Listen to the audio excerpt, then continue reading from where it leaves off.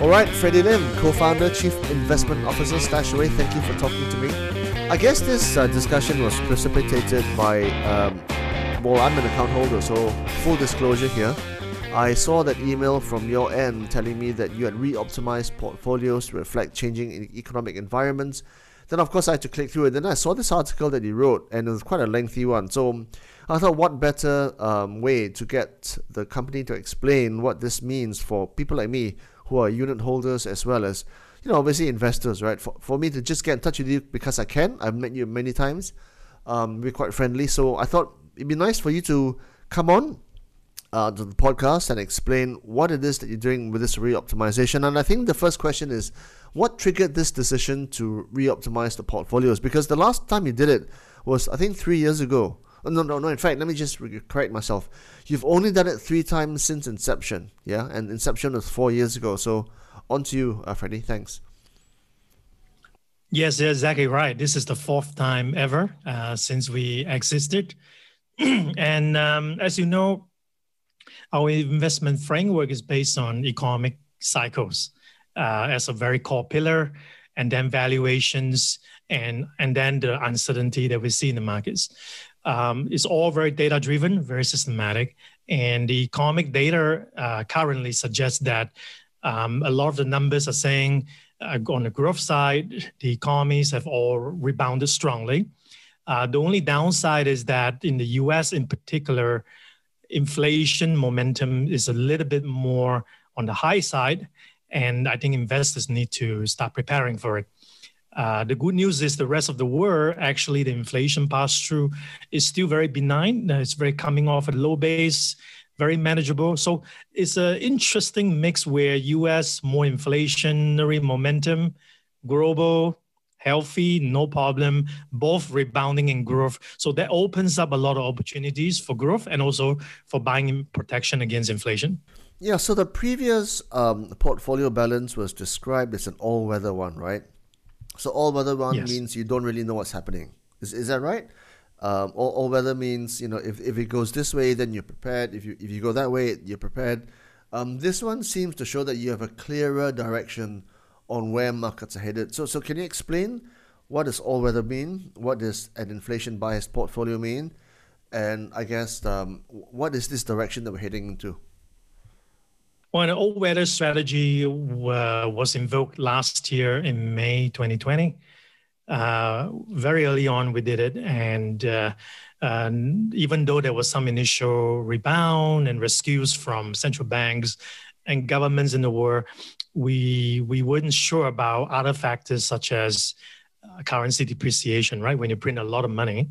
In fact, in the last 100 years of money printing, most of the money is printed last year. So there's a lot of other risk factors at play. And hence, we felt that, the data suggests that the amount of uncertainty is too high to take a very affirmative action. What we did was to preserve capital, split capitals in 4 quadrants. So you're prepared for recession, you're prepared for good times, you prepare for good times with high inflation, we're prepared for stagflation, which is rare, seen only in the 70s. We're trying to split money across all 4 different major economic regimes to make sure our users are stress tested, right? So that was the May 2020 situation. But now there's been just, even though we're still in a pandemic, the vaccine drive has really stepped up a lot of stuff. You've seen a lot of rebound activities as well. So that has led us into a growth scenario, all affirmatively. And at the same time, the inflation bias is also affirmative because COVID-19 has caused disruptions to supply chains. Companies find certain part of their processes broken and they have to find near-term alternative, hence prices or costs are rising, right? Those things will take a couple of years to work out, or when we reopen, it goes away. However, that will take a couple of years. We don't want to take too much chances for our user. We want to make sure we hedge their portfolio. We create insurance adequately for their portfolios. Okay, so you are quite clearly on a growth path, and growth path normally is a risk-on path, yeah? Where you buy so-called risky assets like equities, and you get out of so-called safe havens like bonds and gold, yeah? to some extent. And of course, you would hold less cash as well because you're less hesitant about the future. The thing is, I've got a couple of pushbacks on that, Freddie. I think the chief of which is this whole COVID variation theme where there's Delta and then there's Lambda in Peru. There's spikes all over the world. And then the other thing is that American stocks, of which StashAway is a very high concentration, right? American stocks are at a very, very high level already. They keep on charting new record highs, right? I think the S&P crossed 30,000 a few days ago. And there's people calling for the for the various indexes to also go higher. But there seems to be less room on the upside than there's room on the downside. So are you putting... I think I'll address your question into two. I think it's a two-question series here. Okay. Let's address the first one first. The first one, your question was... the spikes. Yeah, so you have some disagreement on the variant, right? Well, I don't know. You see, because we're stuck in the middle. We don't really know what's happening in terms of... Yeah, the thing is that you got to look at the vaccination rates, and Malaysia is still challenging. Japan is still slow. But if you look at the data, especially in the major economies, US is fantastic. And it's proven that the Pfizer combination, the Moderna combination is very effective at recovery rates, even with the variant, especially with Delta. So, overall, it's a tug of war still. But the vaccination rate, the moment you get it to 75% across most countries, you're going to see very, very big differences and changes in policies. Right now, we're not there, but the market is not going to wait for it. The market looks forward very quickly because the information is public, right? So that's how I view it. And even though you're right, there's all these challenges with the variants, especially with Delta, right? The market looks forward past that and say, wow, I'm going to be at 75% vaccination rate across most population at some point. That really opens things up. So you see REITs start outperforming, and they have. Why would they do that? Because investors are looking at something called a sector rotation, right? Out of tech, something more traditional and more heavily affected by the pandemic, which is REITs. Hotels, airlines may be a bit more challenging to really reopen, but REITs is a nice traffic at the mall. People start thinking about it as coming back soon, even though it hasn't really happened. Lots of setbacks, right? We open, we reopen, we close, but the market looks forward. So that's what prompted us to interpret the data this way. I hope that makes sense. Huh? I'm agreeing with you, but I'm looking forward. I see. Yeah. Well, I think definitely the market is very, very forward-looking. It's a forward-looking indicator as opposed to say GDP, which looks backward. So by correlation, that means if you think that things are going to grow, if you think things are going to be recovering, if you are now much more, convinced in your direction, does that mean returns will also be better? If you're careful with the inflation bit, which is why we do it, because because the situation is weird, right? The pandemic is still around. The COVID disruption, the supply chain is still around. So if you're not careful with your asset allocation, you're not prepared for hedging, you will have your earnings diluted because of inflation. You got to be very careful. So that's why, our portfolio, you see a bit more towards energy, a bit more towards consumer staple, which is food, beverages, the more inelastic demand stuff, things that's more in the eye of the fire for inflation, and it's going to be so for a few years. We sort of invested in that in this round. You got to be a bit more you got to get into the nuts and bolts and to find the right protection. Gold, which we have for forever, which is a good inflation hedge, but we're drilling down in this reoptimization, meaning we're broadening the inflation protection to places where we think can offer both growth opportunities and inflation opportunities. So, for example, commodity exporting countries are going to do well, right? If this inflation stays and if growth and demand sustain, right, in this period, that means Australian equities could turn around. That like there's a lot of things that you can do to broaden your portfolio's dimensions. So that is exactly what we're trying to do. We believe in growth. The road is never always going to be smooth. It's always going to be bumpy. So you're always going to buy some protection here and there. And the inflation bit, the risk is getting higher. So we prepare you for it. I mean, the market can still have a correction even in the middle of a recovery. This is very common. So we always want to urge user review a risk level, always maintain enough protective assets as well. Even though it's growing, it's not like, 100% going to be stocks, right? We always have to have some mixture, right? It's just pulling different levers to balance the portfolio. Yes, if you see what I mean. Yeah, I think that's what you mean by having effective inflation insurance. That's the phrase you use in your article, which I'm quoting from. I presume for a lot of investors in StashAway, they would have their staple EPF, then they might or might not have a property, and then they have their StashAway. And I think a lot of StashAway investors are quite young, either quite young, fresh graduates, or first 5-10 years, or then there's the kind like me, who are like still trying their way around. And then there's an older crowd. I know quite a few of them who have put a substantial amount of money into their portfolios, right? Maybe just give a reflection of your StashAway client profile, and for people who are not so diversified, like for other more savvy investors, how do you give them this effective inflation hedge? Sorry, you mean we're giving them through the StashAway portfolio, right? I presume because you're giving them this protection within the portfolio, and you're not allowing them. Well, you're presuming they don't have that ability to hedge outside of their StashAway. Yeah, you can see that they will get Australian equities, they will get consumer staples in the US. They'll get a bit more energy exposure, even though energy exposure will reduce the ESG score slightly because we're just having a little bit of it. So overall, you also have a bit of emerging market bonds in there. They still offer higher yield, and they are countries that's very export heavy in terms of commodities, right? So anything that benefits from rise in commodity prices, base metals, food prices, any weather disruption, COVID disruption to supply chains, we want to invest in those. While at the same time, the rest of the portfolio still focus on long-term growth, right? So we are just broadening that inflation portion of it, as long as you have the StashAway portfolio.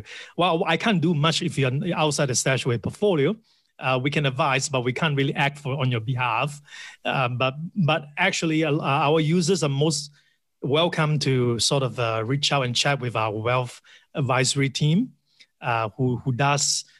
we do look at the financial plans of users to try to have a holistic treatment. But of course, that's just an advisory.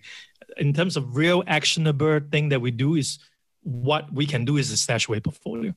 Yeah. Do you optimize your portfolios as a reflection of your client profiles, or do you do it anyway as a standard because things are changing? Because obviously, not every investor is the same, right? And the only thing you know about them is the risk profile will be different. Yes, that's a very good point. Yeah, and also the goal time to their goals. So, for example, for the same person, if I have a long-term retirement goal of 40 years from now, I have a lot more time. I can take more risks, right? Because I have time to recover. But if I have a 3-year goal, like down payment for a flat, then the algorithm would tend to suggest lower risk even for the same person because you just have less time to recover from any surprises. So that algorithm is built in, which is why when you answer the questions, there will be a recommended risk level based on your profile and then based on your goal. What are you investing towards? Of course, if you choose general investing on our platform, it's just your natural risk profile because we don't know more of. If we have more information, we can drill it down. So in this setting, yes, everybody has a different risk profile, whatever the purpose and the person's background. If you want to take risk further than our recommendation, you do need to show more proficiencies in the background when it comes to investing. If you want to take risk down, by all means, you're welcome. So really, when we always urge user, if you're not comfortable with something in your portfolio, don't think about the tree, but think about a forest. It's because we are packaging the whole forest for long-term potential, right? If you're uncomfortable with something, maybe it's a risk level that you should be adjusting to. Adjusting lower, higher is up to you. You have that choice. Now, every portfolio, even though they are different risk level, they are managed the same way, meaning, yes, I may have different varying amount of inflation protection I will buy or sell, but it's all a function of what's my risk point, right? The higher risk guy will be always investing more in equities, but in this case, you invest in Australian equities now, in energy equities, small cap, and even the staples, but you'll be more equity focused. But the lower risk point will have fixed income, right? But to protect from inflation eroding your purchasing power of your fixed income return, you now find that you buy some gold, you buy some inflation-linked bonds, maybe global ones rather than US ones. You find that you buy very many different things, maybe even emerging market bonds, just to make sure you have something that sort of ease your battle with inflation, right? So every portfolio will have a different action to get you the inflation insurance, depending on the risk level. Okay. A quick word from you, Freddie, on Asia, right? Asia Pacific seems to be struggling with COVID. It's not recovering as fast as America, whereas North America seems to be on a different growth path. How do investors navigate that? There's no other way than diversification. You have to invest in America. You have to invest in Europe. They are reopening faster. Policies are looser. If the risk is they have set back, then they close again, but they are taking a chances earlier than Asian countries. In Asia, you also have to stay invested. We have a different growth path, right? For example, even China, even though there's this antitrust measure against tech, it is preparing China for a healthier ecosystem going forward, less kingmakers concentrated in a few hands, level the playing field, more consumer data protection, less leverage in the system, more systemic risk being managed, short-term headwinds, long-term potentials, right? So you always have to say, not every line item in my portfolio will have to do well at all times. Some items may have to fall, and I'm buying it every month. I'm dollar cost averaging into it when it's down. That's great opportunities for later, but I can do so because there's other parts of the portfolio that's making money today that offsets it, right? So we think about it as a package. You cannot just say Asia versus US. We got to invest everywhere as much as we can. I think that's the only free lunch is diversification in finance. Okay. Well, I'm glad you brought the whole idea of falling, because this is my question as well, right? China regulatory risks, because you have got a fair proportion of the portfolio in China tech and China big tech, which is kena hantam now lah because of the government clamping down on Didi, and of course Ant Financial was also postponed. What is your view on China tech in the context of the regulatory risk, and is it still a long-term portfolio holding for your investors? Well, just a qualifier. Our holdings in China innovation stocks range from 3% of the portfolio for the lowest risk to a maximum of 20% for the highest risk portfolio. And in fact, only one portfolio has 20. The other ones goes to 12 and then below. And I'm talking about the allocations up to July 21st, before the latest reoptimization. In the latest, is roughly similar. So what it means is that the allocation to China tech itself, we recognize as high potential long-term. We also recognize it's a highly volatile asset class. That's for sure. When things don't go well, it can drop quite substantially. We know that. And that's why it's really meant for higher risk profile for the users. If you are concerned, for our users on our platform, if you are concerned about the amount of China tech you have, it's really a question about your risk appetite versus that one. And if you're not comfortable, bring it lower, right? So I just want to bring it back. But in terms of answering the question, the headwinds is real. This year, we will see China tech struggle. But, you know, the way I think about it is you can't always buy the high, right? Like you said just now in one of the second part of the last question, which we did not go into, S&P is all-time high, I can say the same. It is that you can't always keep buying something that has been doing well recently. At some point, you're going to buy something that's not appreciated by the market so far.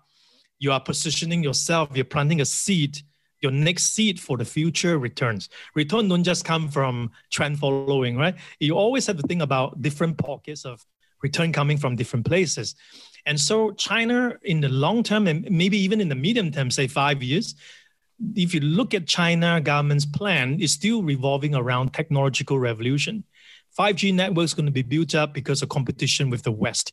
The US-China trade war is not US-China trade war anymore. It's it's China versus the West, right? They no longer can rely on the West for parts, chips, for example, supply of parts for their technological industries, because of the trade conflict, the tension. And so China will build out its own. And just in semiconductors itself is the same. They're going to build out their own. As an investor, just in these sectors, you now need to think about the whole world ecosystem will be broken into two. One that services China's new aspiration, the other one that services the US.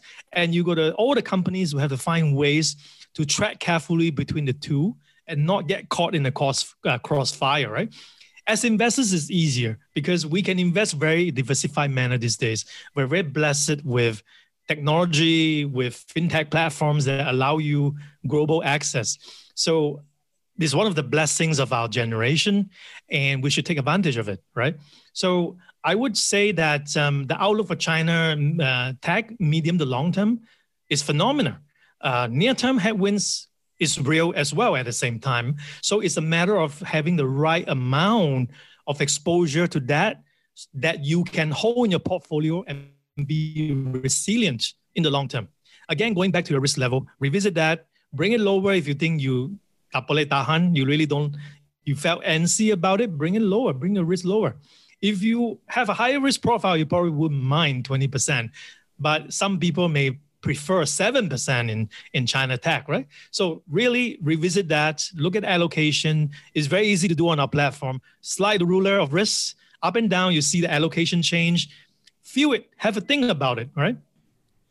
I think you're right, Freddie. A lot of people get stuck. Alibaba can't go to zero. Correct. Tencent can't go to zero. Correct. And nor can Didi Chuxing, the biggest ride-hailing company in China. How can they go to zero?